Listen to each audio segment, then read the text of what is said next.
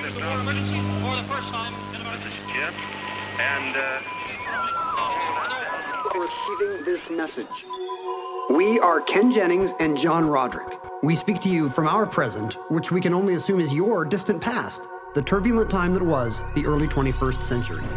Fearing the great cataclysm that will surely befall our civilization, we began this monumental reference of strange and obscure human knowledge. These recordings represent our attempt to compile and preserve wonders and esoterica that would otherwise be lost. So whether you're listening from an advanced civilization or have just reinvented the technology to decrypt our transmissions, this is our legacy to you. This is our time capsule. This is the Omnibus.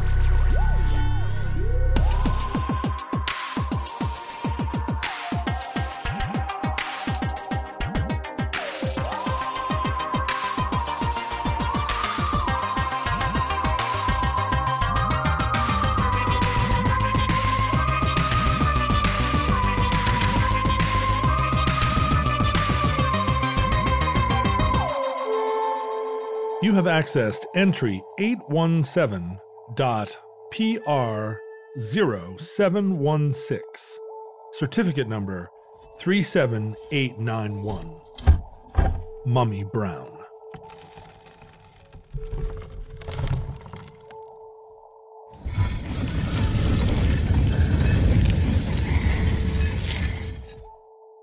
You remember Mummy Brown used to play for the Baltimore Colts? Mummy Brown, I thought she was one of the great original blues guitar players. Yeah, that's what it sounds like. Maybe some like Chitlin Circuit comedian. Yeah. Mom's Mabley, Mummy Brown. I love all those hilarious earthy women. No, Mummy Brown is actually made from real life mummies. What is it, Mummy Brown? Is it a spice? Is it a...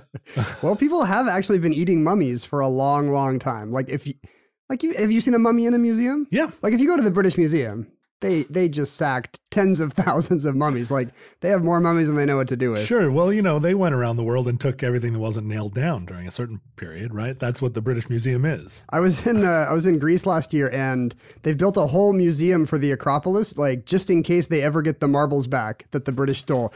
And, there's just empty holes in the wall waiting for them to come home. I know they're so mad about that. And, maybe rightfully so, but who knows? Who can go back in time and tell, who... I feel like anybody would be mad. It's just we never had that experience of, the British showing up. Like if the British had won the War of 1812 and then just taken the Declaration of Independence and the Liberty Bell, and put them in it's like museum. a Nicolas Cage movie, and they just take them away. Bye. But in particular, like the looting of Egypt and Greece. Very, very serious. And really, even at the time, I think there were laws, and they were just crafty British merchants who were like, I bet we can find a workaround if I slip the right guy a few drachmas. Right. Well, yeah, there wasn't exactly a fence around most of this stuff. It was just sort of out being, like goat herders were using the Colosseum as a place to keep their flocks, right? It wasn't, Sure. I mean, it's still really not.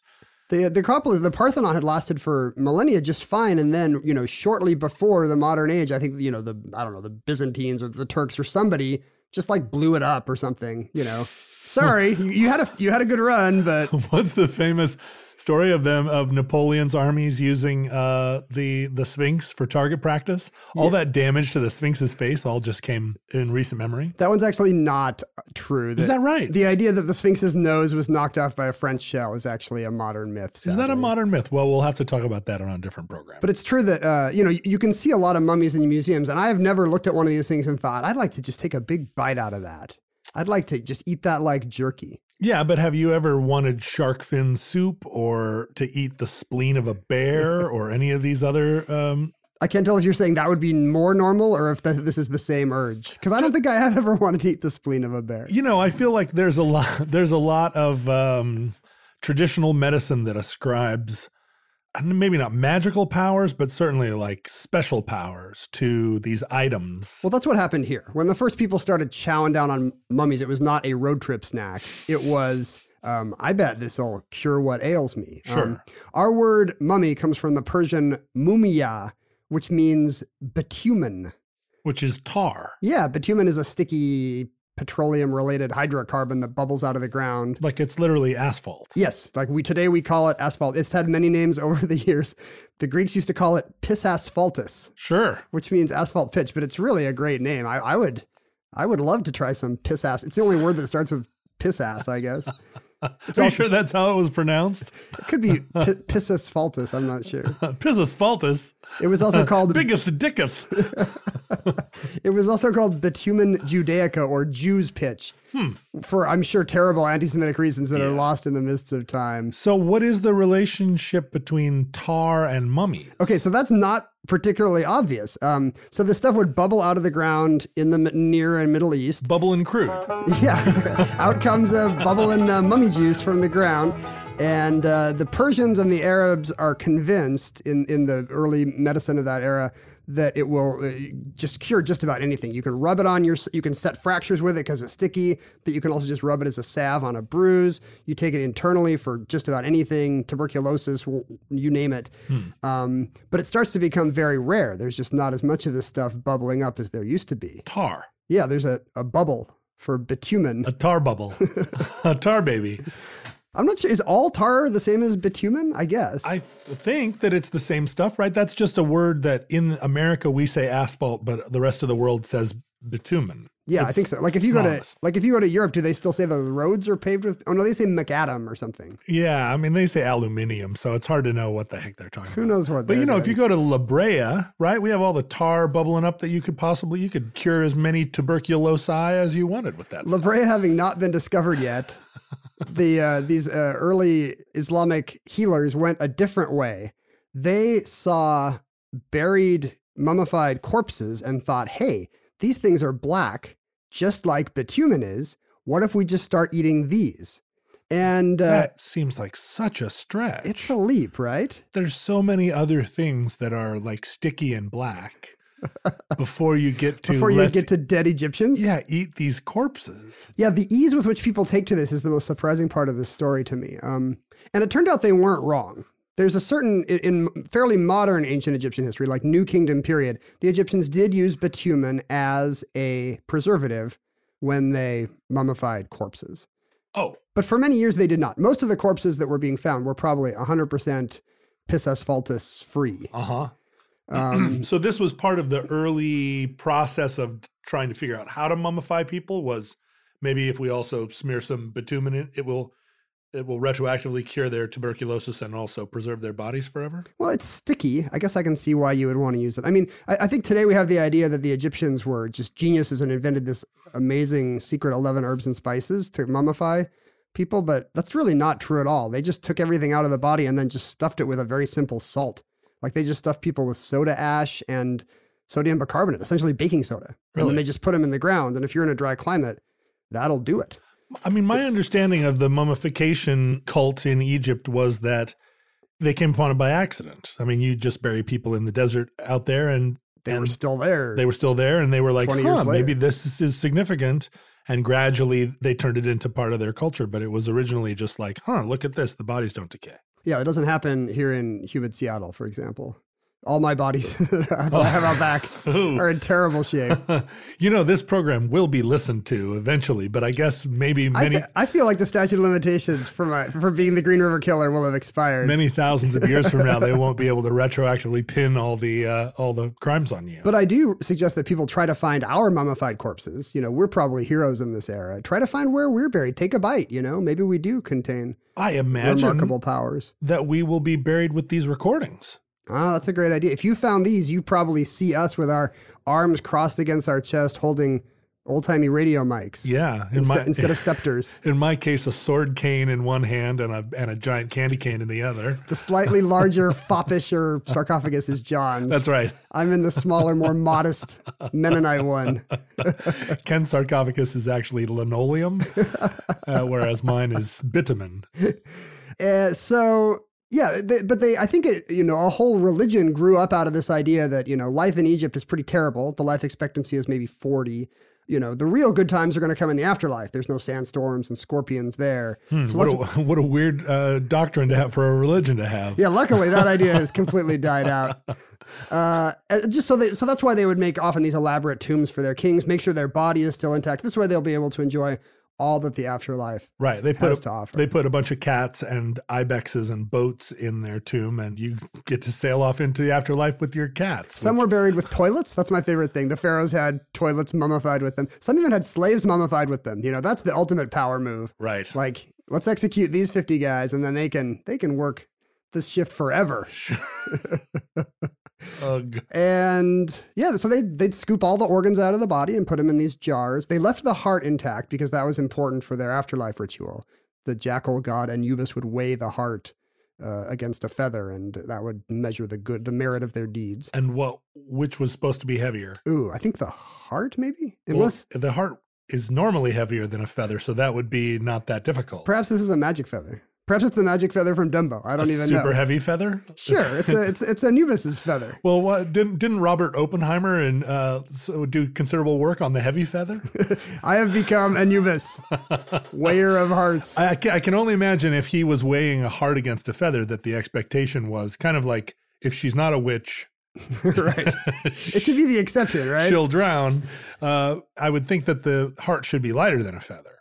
If it were... Maybe that's true. Maybe sin is what weighs you down. Yes. And it's the light heart that's full of good, light deeds. That's what you need. Where lightheartedness comes from. Maybe it dates all the way back to Imhotep III. They would actually, the brain was the one organ they didn't care at all about. The Egyptians had no idea the brain was important. So they would just scrape it out through the corpse's nose with a curved hook. I remember this as a kid. They thought that, wow, you are older than you look. Well, it wasn't a thing that happened. I remember because Tutankhamun went on tour around America when I was a kid. Hit. And it was a big, big thing. People lined up around the entire Seattle Center, lined up to see the remains of King Tut. My mom worked at that exhibit just so we could get like early tickets. Really? Yeah. I never went to see it. My sister and my mom waited 14 hours to go in. I wasn't willing to do it. So I never saw King Tut, but I remember them talking about pulling the brains out with a hook through the nose. And boy, that made a real impact on a 7-year-old boy, I'll tell you. The reason they did it is crazy. They assumed the brain did nothing but produce mucus. They were like, you've got this massive thing behind your nose that lubricates your nose. Right. And that's what it's for. Let's get this out of the way. How do we know that's not true? Yeah, we could be speaking to people who have rediscovered that is in fact true. The brain is just a giant mucus farm. Consciousness is a side effect of the real evolutionary purpose of the brain, which is to keep the sinuses nice and flowing. Mm-hmm. It is nice to think that, Tutankhamun did have that thing where, like, he suddenly became a hit again thousands of years later, which is what any celebrity wants. He was born in Arizona and moved to Babylonia. Sure. Yeah, he was a subject for ironic 70s comedy. I mean, that's really the dream, to be forgotten and then to become an icon thousands of years later. And that's why we're doing these recordings. Well, sure, that will be true of us, right? The future Steve Martin of the cockroach people of the year 7000. Think of the novelty songs that will be written about us. The people will applaud for no reason. Oh, he's putting the fake arrow on his head again. Because future cocaine will cause them to think that things that aren't really that funny are funny. It's funny because he said Babylonia and Arizona. For our future listeners, and even maybe for listeners who accidentally were contemporaneous with us, these are references to Steve Martin's comedy of the 1970s, which most people probably, even our age, wouldn't. I mean, maybe people between a very narrow spectrum are going to remember Steve Martin's stadium show. Be tasteless, rude, and offensive. Live in a swamp and be three-dimensional. Put a live chicken in your underwear. Get all excited and go to a yawning festival. Okay, everybody. I feel like this is the only place I can say this because people in the future won't know what a terrible thing this is to say, but I don't think that stuff ages well at all. No, it's terrible comedy. When I listen to Let's Get Small Now or these classic Steve Martin records that 50,000 people lined up to hear him do, it's there's no routine. There's no joke there. The whole thing is just about him sort of making fun of the idea that people might come to see a comedian do jokes. Well, he was the first comedian to ever do a stadium tour. Yes. And he did it with this weird anti-comedy, the last thing you would expect to play in a stadium. And I think it's just that everybody was so baked that all you had to do was make sounds that sounded like they were the sounds that go along with somebody being funny. And that was enough. People were rolling in the aisles. I guess it's true. The people next to me are laughing, so I'm having a good time. Yeah. He was a wild and crazy guy. But getting back to the Crusades. I guess we haven't been to the Crusades. No. We haven't been there, but let's get back to them. Getting back to the Crusades. So during the time of the Crusades, the West discovered this exotic habit of chowing down on mummies because they're black like bitumen. And by the way, the mummies are not black because they have bitumen in. They're all black because they've got waxes and fats and stuff in them that have faded over time. The kinds of balm or incense or whatever that they put on these bodies. That's what has turned black over time. When it comes to meat, quality makes a huge difference in texture and taste. And even though it might be better for you and the environment, a lot of the higher quality meat you find at the grocery store is just too expensive for most people's budget. Thankfully, there's ButcherBox. ButcherBox believes everyone deserves access to high-quality, humanely sourced meat at an affordable price. That's why each month, ButcherBox ships a curated selection of the finest cuts right to your home. Choose from 100% grass-fed and finished beef, free-range organic chicken, heritage pork, wild-caught Alaskan salmon, and sugar and nitrate-free bacon. No antibiotics, no added hormones, just meat the way meat should be. And right now, you can get 2 pounds of ground beef and 2 packs of bacon absolutely free, plus $20 off your first box when you visit butcherbox.com/iHeart or use the promo code iHeart at checkout. That's butcherbox.com/iHeart or use the promo code iHeart at checkout. Do you have a sense, or does anyone have a sense, how many mummies were consumed by Persians over the millennia? Well, the demand curve really starts to climb when Europe gets in the picture, because that's always what happens, Of course. Suddenly there's a new audience that really, really wants mummies. And for the same reason, they think it's going to cure what ails them.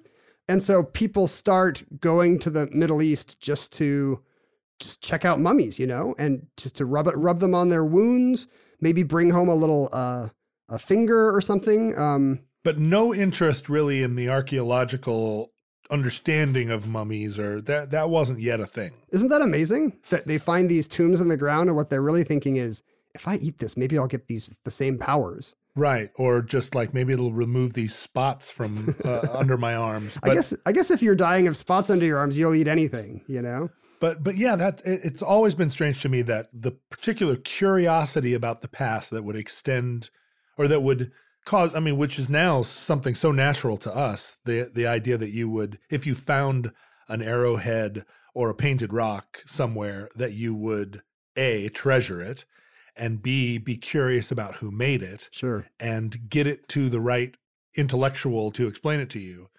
That was just not part of the culture. None of that was part of the culture. I wonder if just not having a lot of knowledge about the past just collapses the time frame. So these people don't have the sense that they're looking at something that could be thousands of years old. I remember when they found the first dinosaur bones in England, people assumed they were like Hannibal's elephants that the Romans had brought, or maybe the bones of giant angels from the book of Genesis. Like, people just had no idea what they were looking at. Right. And I wonder if that sort of confuses things. Yeah, must have done, right? But within the context of their culture, which was dictated by their religious origin story, there wasn't room for something to be 5,000 years old from a different culture. And so it just didn't exist or matter, or didn't occur to them. There were wealthy merchants, like Dutch merchants, would keep a cabinet of curiosities. Like, they would have a part of their parlor where they would keep, exotic things that traders had brought back. I don't know anything about that impulse. Your whole house is a cabinet of curiosities. But it started with the Dutch. They'd have a little corner of their study that had like a rare shell from the Caribbean, and here's a whale's flipper bone. Mm-hmm. And a lot of people would have mummy parts there as well. This is from an Egyptian mummy. But it was still thought of as like a exotic health food supplement, like the same reason you would dig up a crystal today and hope that it cured your arthritis. I would not dig up a crystal and hope it cured my arthritis. But yes, I get what you're saying. There were a lot of mummies in the ground, but not enough to sustain this trade. So people predictably just started selling executed criminals and murdered slaves to Europe as mummy food. Say what now? Yeah, they would just dig up any bodies. Like people who had just recently died. Sure, like the idea that there's antiquity is important here goes out the window. So there's a mummy gap, and the consumers back in Europe are like, get me my mummy juice. And the merchants in the Levant, rather than just put some olive oil on the burner for a while and add some garlic to it and call it mummy juice, actually said, no, we'll dig up real bodies and process them into pulpy garbage. I mean, this is terrible. They would sell animal flesh too. You know, they would sell dried out camel flesh or whatever. But yeah, a really common thing to do is just go dig up a body and tell some idiot Dutch merchant that was a mummy. Do you think that our future listeners are going to look back at our own practices and find them just as repulsive and incomprehensible as we're regarding these practices? Medical practices? Well, I'm just trying to think of what we're doing now that seems perfectly normal, that is equivalent to digging up bodies and selling them to Europeans in the belief that mummified like fingers will cure spots under your arms. I bet there are medical things we do today that will horrify our listeners. Like if we explain teeth whitening to them, for example, maybe that would be a terrible taboo to them. Really? Kind of horrifies me actually thinking about it. Or LASIK surgery. LASIK surgery, people keep telling me, is really great. Well, I've seen videos of it. It doesn't look really great.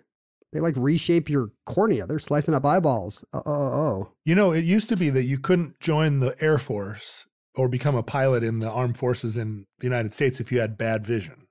But now, apparently, I just heard this, the military will allow you to get LASIK surgery and fly fighter jets. You seem a little peeved about this. Like the genetic stock of our fighter pilots has been weakened now. Well, it's not like a Gattaca problem where I feel like our astronauts should all be perfect. But no, I'm a little peeved about it because I have bad vision and just assumed I would never be able to be a fighter pilot.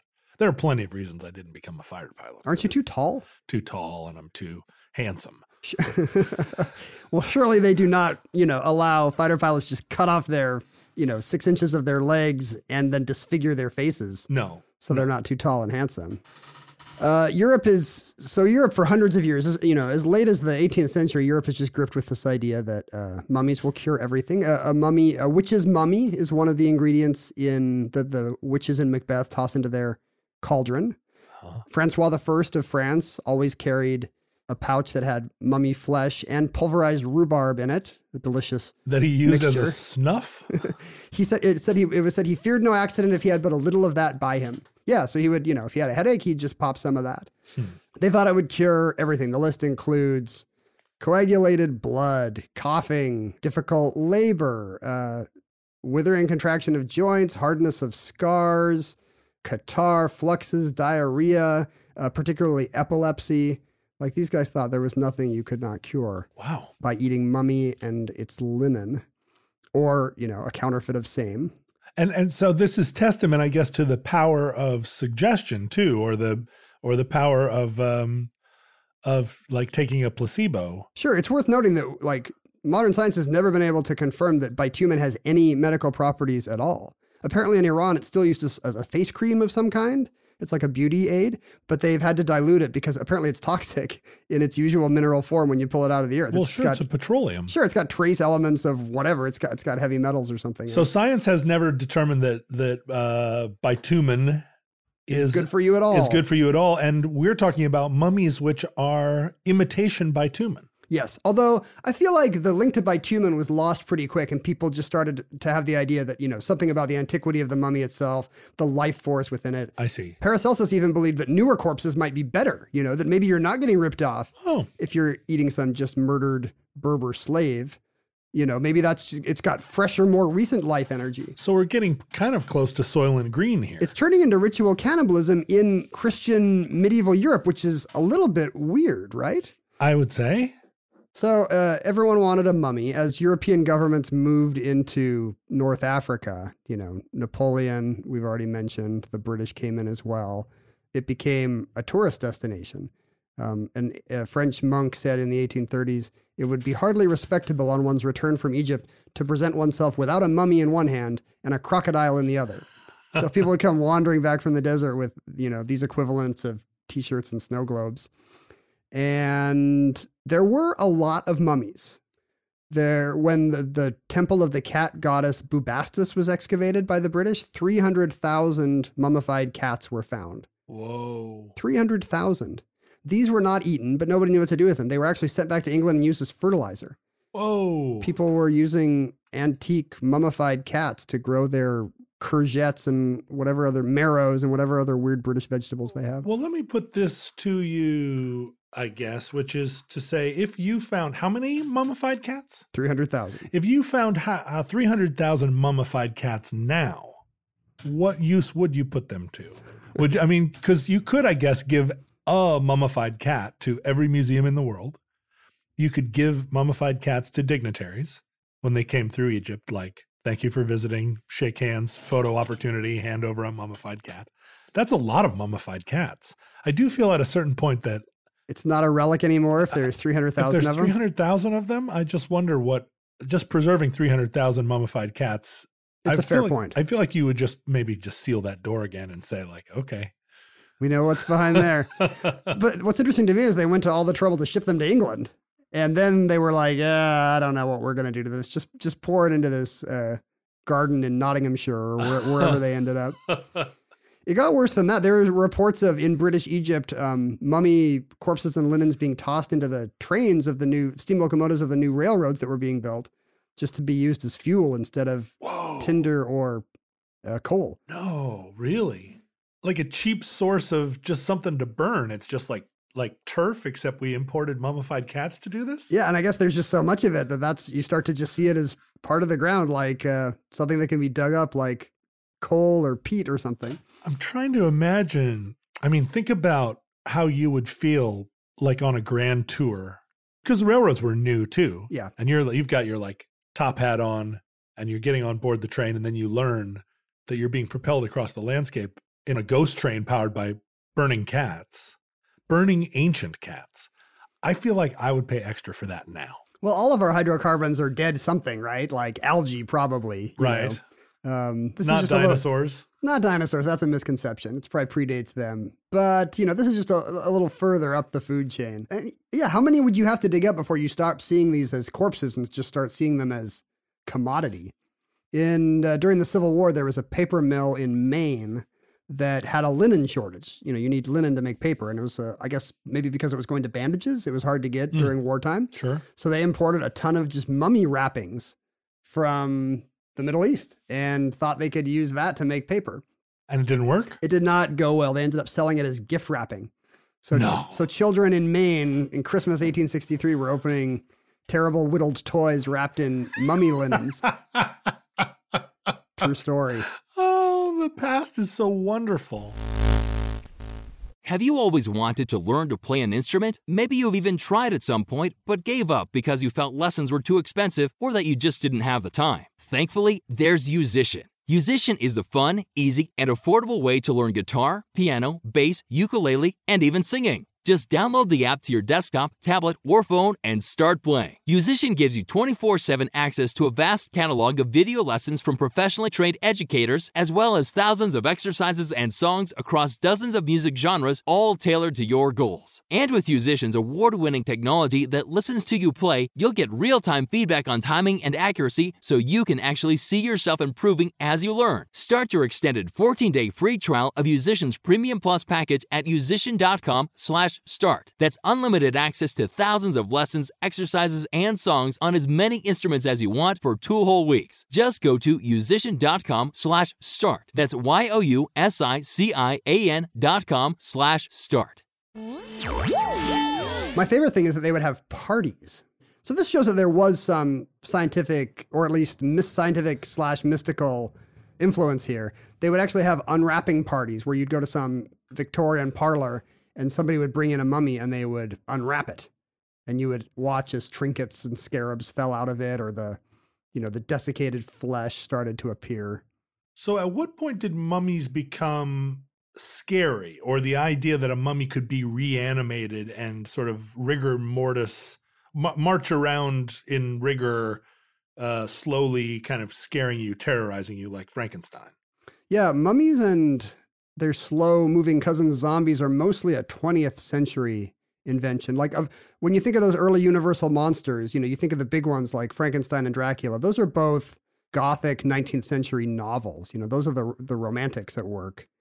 But that's not true of the Mummy. I think the Mummy was created out of the whole cloth in the 20th century. If I remember the story right, it's a woman whose other main claim to fame was creating the IRS's 1040 form that we still use today.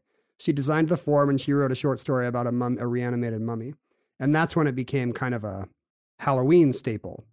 Before that, it wasn't that at all. But there was kind of a spooky vibe. Like in a description of a mummy unwrapping party, they did not just tug on the one end of the linen and watch it spin real fast like a Scooby-Doo like character. Scooby-Doo. It would be a very slow, I guess the equivalent of a striptease, except with death replacing the erotic charge. And I think there would be a ton of eroticism to it. I mean, this whole thing is Orientalism, right? What we would call Orientalism. Yes. This fetishization of the East. All things strange and Eastern. Yeah.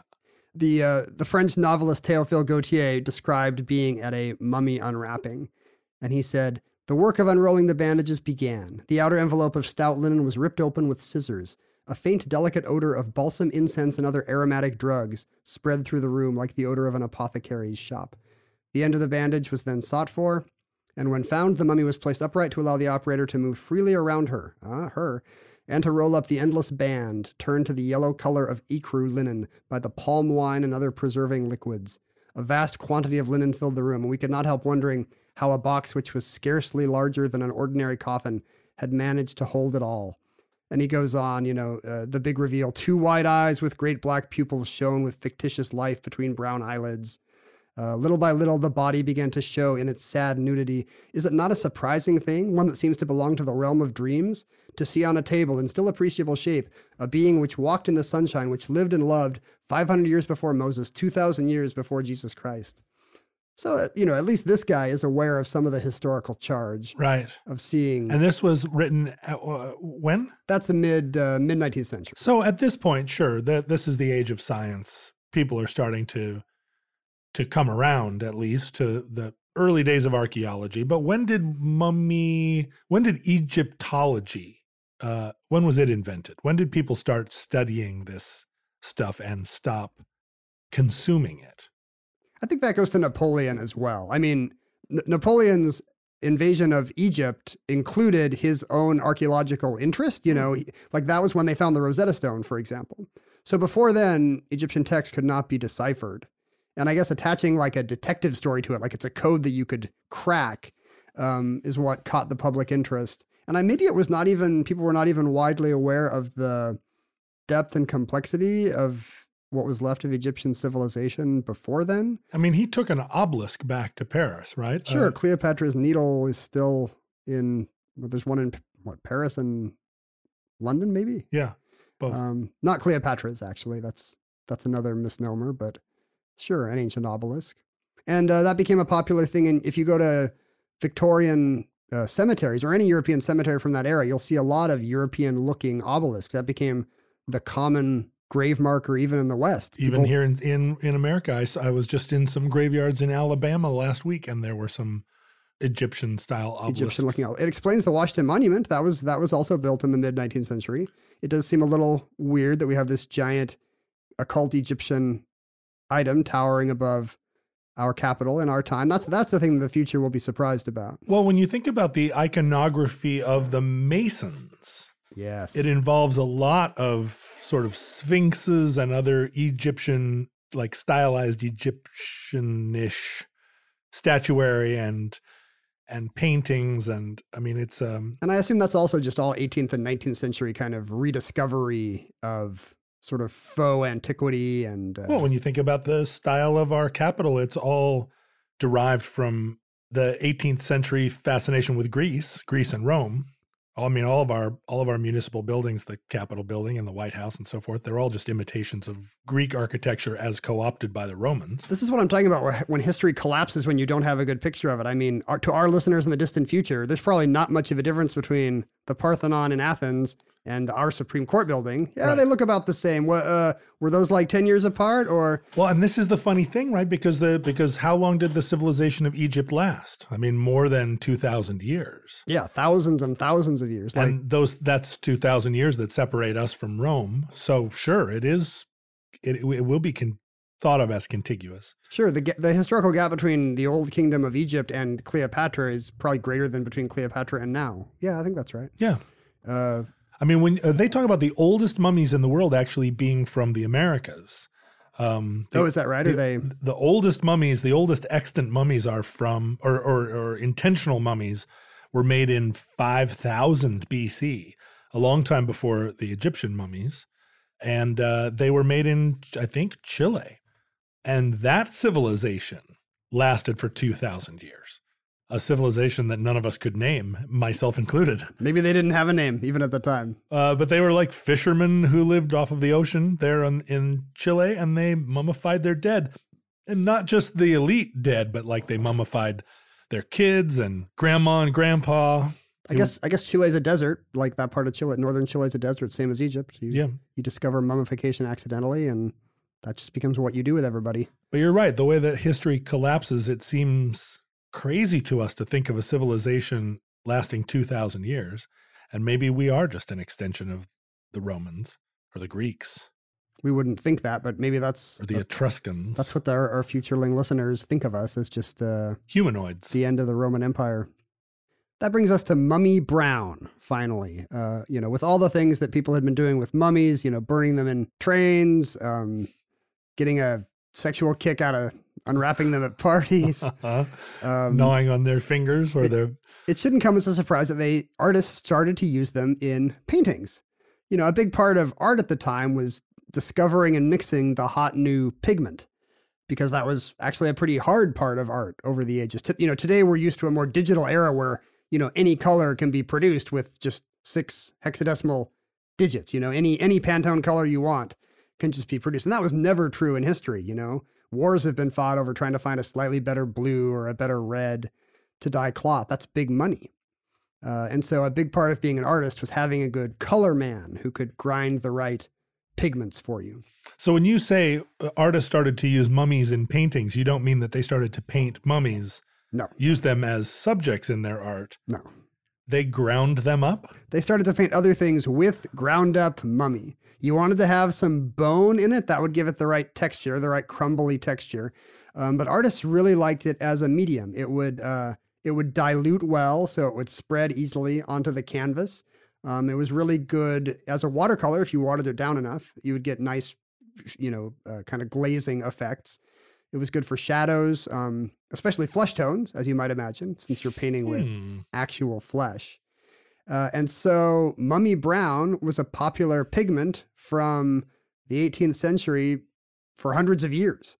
Wow. And that wasn't the only weird pigment, by the way. The search for exotic pigments went all over the world. For a while there was a fad for Indian yellow, which was, I think the story was it was elephants that were fed nothing but mango, and then their unusually yellow urine was collected and dried into a new, unusually vivid yellow pigment. This sounds crazy, but not very long ago in Brooklyn, New York, I had a cup of coffee that was made from coffee beans that were consumed by the civet cat and pooped out of it. They chew it up, and I've read about this. And then collected out of the cat poop, ground. And how is civet poop coffee? It made me high as can be. Oh, really? It was phenomenal. I mean, the cup of coffee cost $15. I didn't buy it. It was purchased for me as a hipster gag. As a hipster gag, yeah. But it was, I was flying.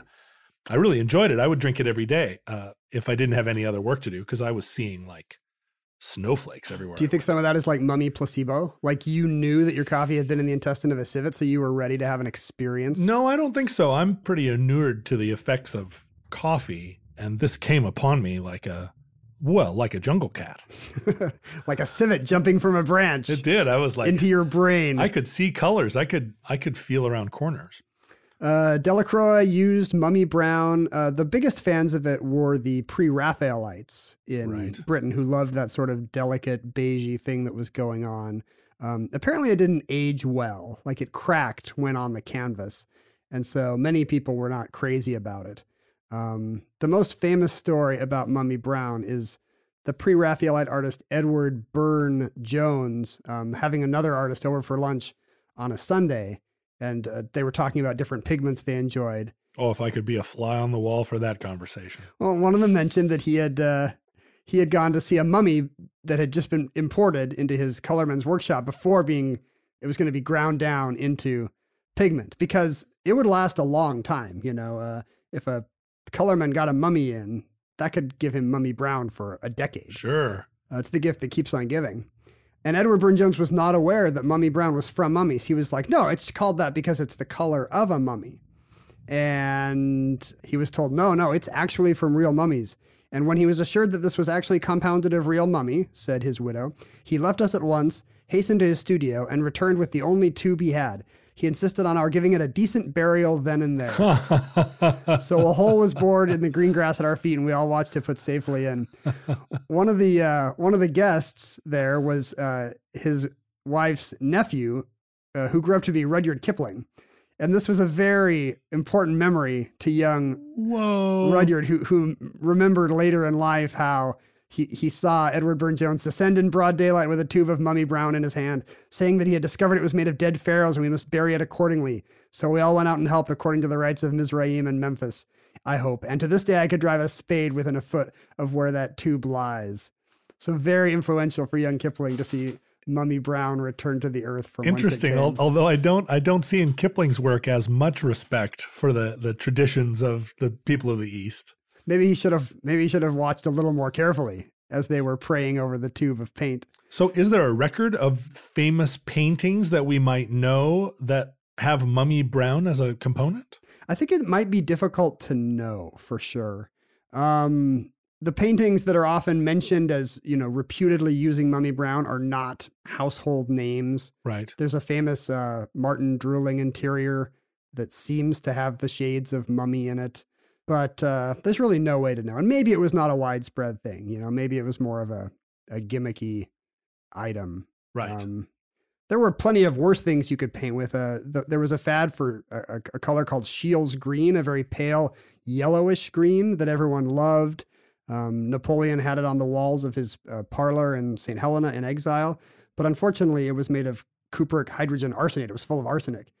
Sure. And when Napoleon died, his body was full of arsenic. So having vivid green walls in his house may have killed him. Well, futurelings are laughing hysterically because, of course, we've all been suffering from lead poisoning for the last 100 years because that was how you got white paint. It's worse than that. If they're an advanced civilization at all, they know all kinds of carcinogenic things that we just ingest without even thinking twice. Sure, Kraft macaroni and cheese is probably, how do you get that yellow? Oh, way to lose that sponsorship, John. It's ground up bumblebees or ground up children's dreams or something. You feed macaroni mango and let it pee and it comes out that color.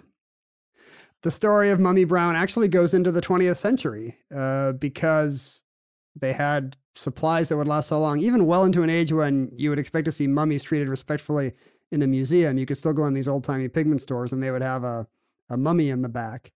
A 1964 Time magazine article interviews the managing director of Roberson's, a pigment manufacturer in London, who says that they are no longer selling the way it used to. We may have a few odd limbs lying around somewhere, he apologized, but not enough to make any more paint. We sold our last complete mummy some years ago for, I think, £3. Perhaps we shouldn't have. We certainly can't get any more. And that concludes Mummy Brown. Entry 817.PR0716. Certificate number 37891. Listeners, in the unlikely event social media continues to persist in your distant future, our tweets are archived at Omnibus Project, and our individual Twitter handles were at Ken Jennings and at John Roderick. I also have a fascinating Instagram account under my same name. You may send email to us if you are a time traveler. If you have some kind of Rosetta Stone that will let you translate into the language of our modern email. As we know, time is shaped like a donut, And so all you have to do is make your email into a sprinkle. A higher 4-dimensional email. That's right, a tesseract. Turn your email into a tesseract and send it to us at omnibusproject@howstuffworks.com. Listeners, we speak to you as if mummies from the distant past. Our voices are muffled by the linen over our mouths. And as such, we would be the last to know how long our civilization survived. Maybe it'll come so abruptly that we will never know what eventually happened to us. You do. Certainly we hope that a catastrophe may never befall us, but we fear that the worst will come soon. This recording could conceivably be our final word. We don't know. But we certainly hope that Providence allows for us to be back with you again soon for another entry in the Omnibus.